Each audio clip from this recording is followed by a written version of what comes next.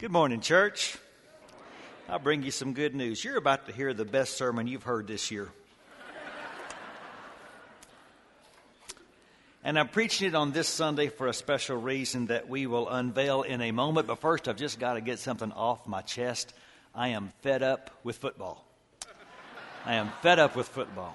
For several reasons, I don't understand the college game anymore. I really mean it. I'm tired of every year being told who the champion is when I can't understand the reasoning why they're a champion. And the fact is, I don't have a dog in the fight because my parents went to Baylor.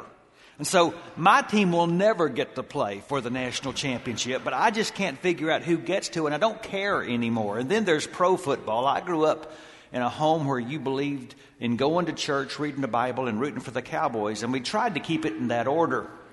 But last Sunday was the most gutless performance of the Cowboys I have ever seen, and I'm fed up. I am just fed up. You can go mortgage your life savings to buy tickets for Jerry World, but I'm not going to do it. And then I got to tell you, because a lot of you did not know this about me, I am a fantasy football genius. And every year through shrewd trading and tremendous drafting, I put together a monster team. And this year my team was doing great. Second in the league in points scored. I made the playoffs. And the opening round of the playoffs, my team totally failed to show up. And I lost to Mike Washburn. Which goes to show that brains has nothing to do with fantasy football. And so I made a list of reasons why I am not going to go to any more football games. Now, you listen and see if these are legitimate. For number one, every time I go, they ask me for money. And the last time I went to a football game, the person sitting next to me never spoke to me the whole time. And the seats are hard and they're not comfortable, and sometimes it's too hot. And I have been to lots of games, and the coach has never once come by my house to visit me. The referees sometimes make decisions I don't agree with. And this really bugs me. At halftime, the band plays songs I don't know, and it's not my personal favorite music style. Seems the games are always scheduled when I got other things to do, and I hate this. I sit by hypocrites who aren't there to watch the game but to talk and visit with their friends. And besides that, I was taken to too many games as a child by my parents. And I hate the traffic jam getting to the game and back. Now, you know what I'm doing, don't you? Everything I just shared was a reason I've heard for people telling me why they don't come to church. Now, at Richland Hills, we have a mission statement, and it goes like this. We are trying to grow followers of Jesus through worship, community, and service. And so the first 3 weekends of the year, I want to take each one of those components and express why I think they're so important. And so what I want to do today is talk about why we believe the regular, consistent practice of worship is important if you want to grow as a follower of Jesus. I came across a book recently called I Sold My Soul on eBay. And it was written by a man named Hemant Mehta. Now, he did what a lot of people have done. He visited churches all across America to write a book about his reflections. He went to churches of all kinds of denominations. He went to little churches, medium-sized churches, mega churches. The difference is that Hemant Mehta is an atheist.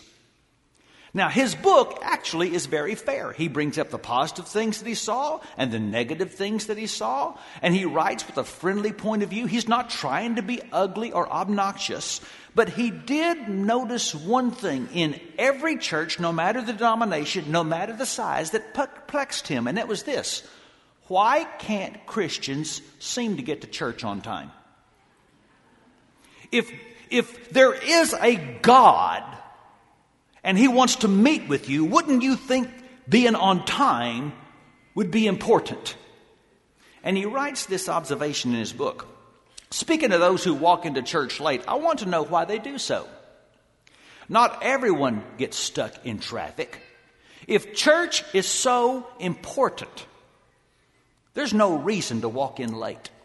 In fact, if going somewhere to worship God is important, then people should arrive early.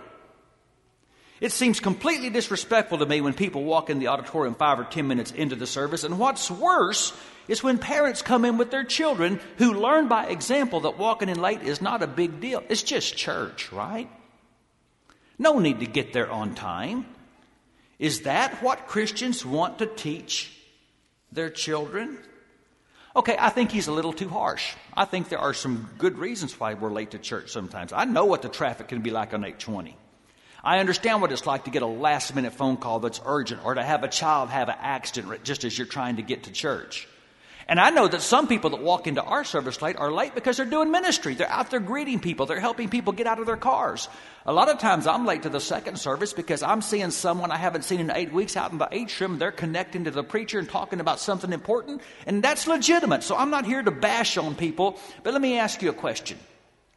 You never could get to 8 o'clock service on time because it was just too early. So now it's at 9 o'clock and you're still consistently late. It's not really the time, is it? And I think it's a fair question of an atheist to ask us, if meeting with God is so important, why don't you people act more passionate about it than you do? You get to your football games and to your rock concerts with more devotion than you get to worship. And so I want to ask you to think about this. Last year, 2008, if a visitor, if an unbeliever had regularly sat right behind you at church, would they think, watching you, that you think worship is important? Why should they? Well, that's what I want to explore with you. Why is worship part of our strategy for growing followers of Jesus? 3 truths I'm going to share this morning. Here's the first, that we believe worship is critical to a disciple's growth. See, we begin with the affirmation that God does not need our worship. Now, He deserves it, but He doesn't need it. God is sufficient in Himself, and we're not filling in something that's lacking on God's part, and that's why He tells us to worship. We need to worship God because worship is formative. You see, every culture centers itself around something that is transforming. Now, this is a principle all through your Bible. It's why in the Old Testament it says they followed worthless idols and became worthless, or they chased after false gods and became false. You take on the values and the virtues of whatever you seek first in your life. You become like what you seek. And this is why the Bible treats worship as one of the oughts of life. It is an act of obedience on our part. And so, for example, in the Old Testament, the children of Israel were commanded several times a year to get together in gatherings like this and publicly worship God, to center their hearts and minds. You read in Psalm 122, for example, I was glad when they said to me, let us go to the house of the Lord. And all the people of Israel, the Lord's people, make their pilgrimage here. They come to give thanks to the name of the Lord as the law requires. See, there is nothing in Scripture about deciding to worship God when you feel like it. The reality is that consistent worship isn't dependent on feelings. It is dependent on a surrendered will. In fact, the reality is that worship develops feelings for God. We've all had those memories of times when we didn't feel like going to church, but we went anyway, and we're glad we did because something happened in the process of worship that moved our heart closer to God. And so it is not true that worship won't do you any good unless you feel like it. You say, well, I don't feel like going to church today. Well, get up and go anyway. It will do you some good. Now, you got to understand, if that wasn't true, Satan wouldn't work so hard to come up with reasons to keep you away. Now, God is worthy of worship, whether you give it to Him or not. And He doesn't command worship because He's on an ego trip. but because He knows that you need it to keep your heart and your mind centered on what should be first. And you know who else knows this? Is our adversary. See, everything I've said to this point you've heard before, but for the next 10 minutes, let me share with you some thinking you've probably not thought about. I'm going to suggest this morning that worship is central to the enemy's agenda. That Satan wants your worship. He said to Jesus out in the wilderness, I will give you every kingdom on earth if you will just worship me. I believe it was the very reason He was banished from heaven.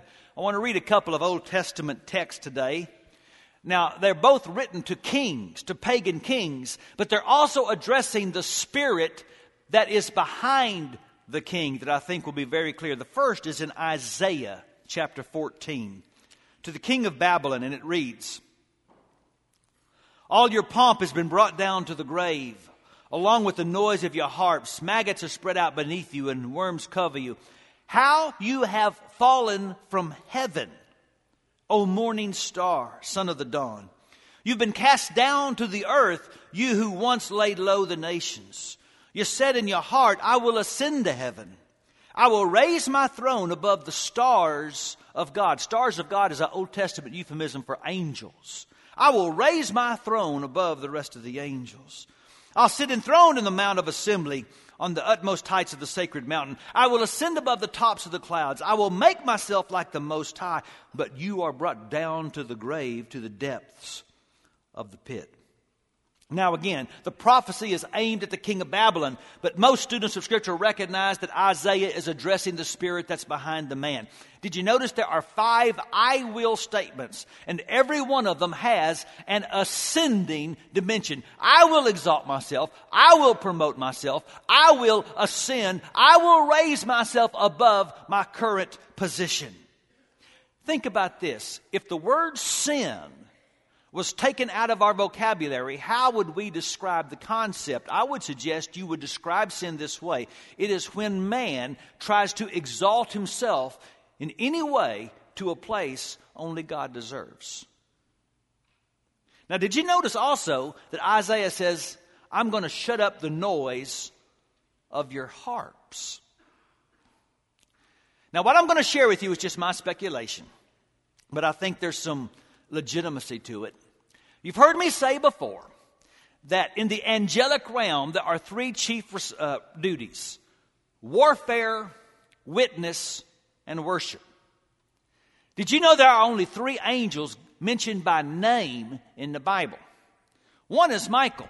Michael seems to be the angel in charge of the warring dimension, because that's what he does when he shows up. In the book of Daniel, he shows up battling the prince of Persia so Daniel's prayers could get answered. He shows up contending for the body of Moses in Jude. He shows up in Revelation fighting the great dragon, which is Satan. When Michael shows up, there's a battle going on.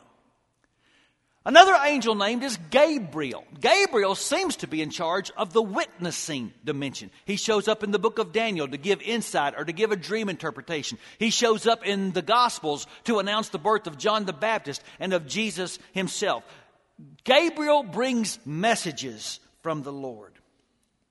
The third angel mentioned in the Bible, your Bible said, O morning star. The older translations say, O Lucifer. Could it be that Lucifer was in charge of worship in heaven? That he was designed to bring glory to God, and his sin was determining to seek his own. Adam and Eve weren't the first sinners. Lucifer and his angels were. In Ezekiel, we have another reference to this great sin. In chapter 28, now here he's addressing the king of Tyre, but very quickly you realize he's talking about more than a man. Verse 11. The word of the Lord came to me, Son of man, take up a lament concerning the king of Tyre and say to him, this is what the sovereign Lord says. You were the model of perfection, full of wisdom, and perfect in beauty. You were in Eden, the garden of God. He's not talking about a man. Every precious stone adorned you: ruby, topaz, emerald, chrysolite, onyx, jasper, sapphire, turquoise, and beryl. Question: why do you need to wear stones? Because your job is to reflect something. Your settings and mountings were made of gold. On the day you were created, they were prepared. You were anointed as a guardian cherub, for so I ordained you. You were on the holy mount of God. You walked among the fiery stones. You were blameless in your ways from the day you were created, till wickedness was found in you. Through your widespread trade, you were filled with violence and your sins. So I drove you in disgrace from the mount of God, and I expelled you, O guardian cherub, from among the fiery stones. Your heart became proud on account of your beauty, and you corrupted your wisdom because of your splendor. So I threw you to the earth. I made a spectacle of you before kings. By the way, earlier, speaking also to the king of Tyre, that same man, Ezekiel says, chapter 26, I will put an end to your noisy songs, and the music of your harps will be heard no more. We know in Revelation 12 and verse 4 that Satan and 1/3 of the angelic host were cast out of heaven. Not because God was afraid of a coup. Not because God was fearful he could be overthrown. But because his justice demanded it. Because you cannot remain in the presence of God if you are intent on seeking the glory that belongs only to Him. But Satan's banishment didn't quench his lust for worship. It only intensified it. He was hurled down to the earth. You read in Revelation chapter 12, verse 9, the great dragon was hurled down, that ancient serpent called the devil or Satan, who leads the whole world astray. He was hurled to the earth, and his angels with him. And what has he been doing? Well, just like he did in Tyre and just like he did in Babylon, he has been setting up emissaries to accomplish his agenda. This is spoken of in Revelation 13 in 2 verses, and I want you to notice very clearly what Satan's agenda is. Men worshipped the dragon because he'd given authority to the beast, and they also worshipped the beast. And they asked, who's like the beast? Who can make war against him? And all inhabitants of the earth will worship the beast, all whose names have not been written in the book of life belonging to the Lamb that was slain from the creation of the world. Now, Satan was not successful in stealing the place of God, but he has been very purposeful in stealing and in detouring the worship that should rightfully go to God. Some of his attempts to do so are brazen and shocking. I can drive you 5 minutes from this building to record and CD stores where on the copy of the CD are the words dedicated to the worship of Satan. I can take you to websites where teenagers are encouraged and shown how to blaspheme the Holy Spirit so they can go ahead and consign their souls to hell now and get it out of the way. But I think most of Satan's attempt to steal worship aren't that brazen. I think most of the time they're much more subtle. He sets up a beast, and he gets men and women to so direct their energy and their passion and their, frankly, their soul to its pursuit, that they get subtly changed and transformed by something besides God. And that's what makes what we do right here, right now, every week so important. When we gather to passionately worship God, we are joining with Michael in making war against the enemy. What we are doing now is spiritual warfare. And I so agree with the brilliant comment of the great Christian writer A.W. Tozer, who said, to genuinely worship Jesus as Lord of all is immediately to challenge all false gods and to pose a threat to their dark and dingy domains. But I would also contend that when we regularly and passionately worship God, we don't just join with Michael. We join with Gabriel. And let me close with the thought that worship is crucial to our church's witness. And if it wasn't, if what we're doing now isn't that important, then tell me why Satan, in every country where he can, is trying to outlaw worship gatherings. Because in worship, just as we have already done this morning, we proclaim the foundational realities of life and faith.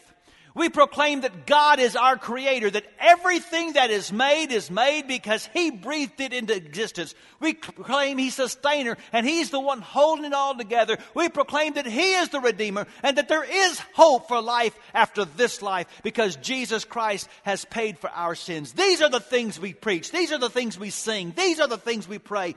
And when we do this, we put God in the rightful place, and we cannot help in doing so but remind ourselves of where we belong. And this is why I so disagree with the prevalent theory of many churches that we need to tone down worship because it might confuse lost people. And let's not be very churchy. I completely disagree. We need to ramp up worship. It is the best thing we can do for lost people.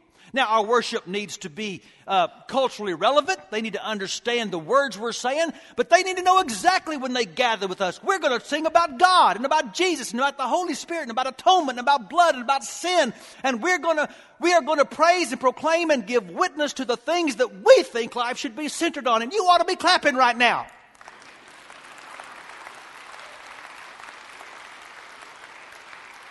I want the unbeliever, Paul says, 1 Corinthians 14, to come into this place and fall on his knees and say, surely God is among this people.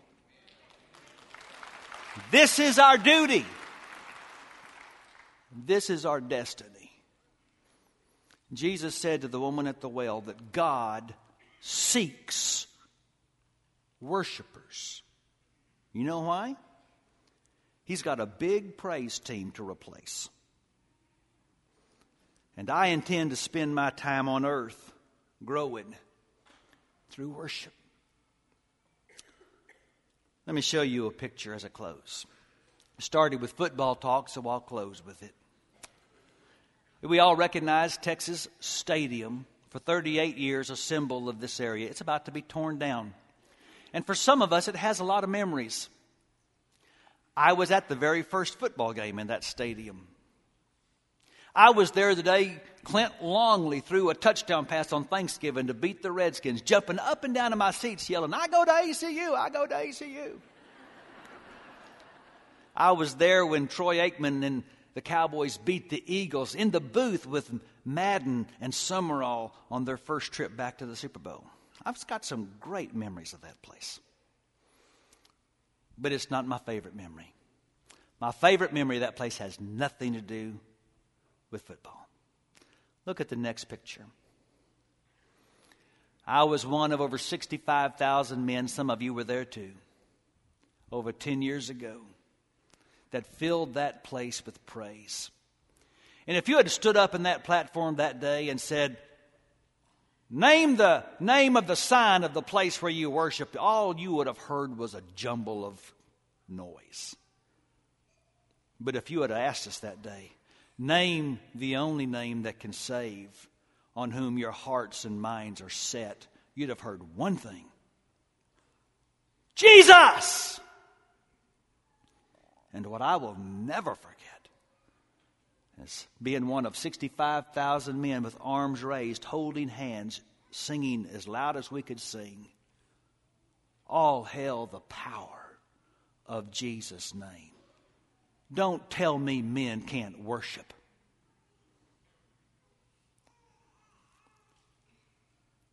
And in that moment, and in many moments since, right here in this room, I have remembered who God was, and I have remembered who I am.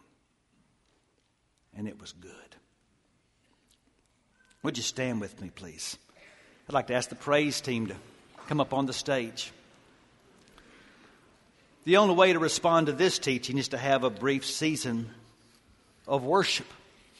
And while we sing this praise together, I would invite you to the ultimate act of worship. If you've never been baptized into Jesus Christ, confessed Him as Lord and Savior, why don't you walk down this morning and let's make plans right now to do that as we praise the Lord, as we do what we are destined for.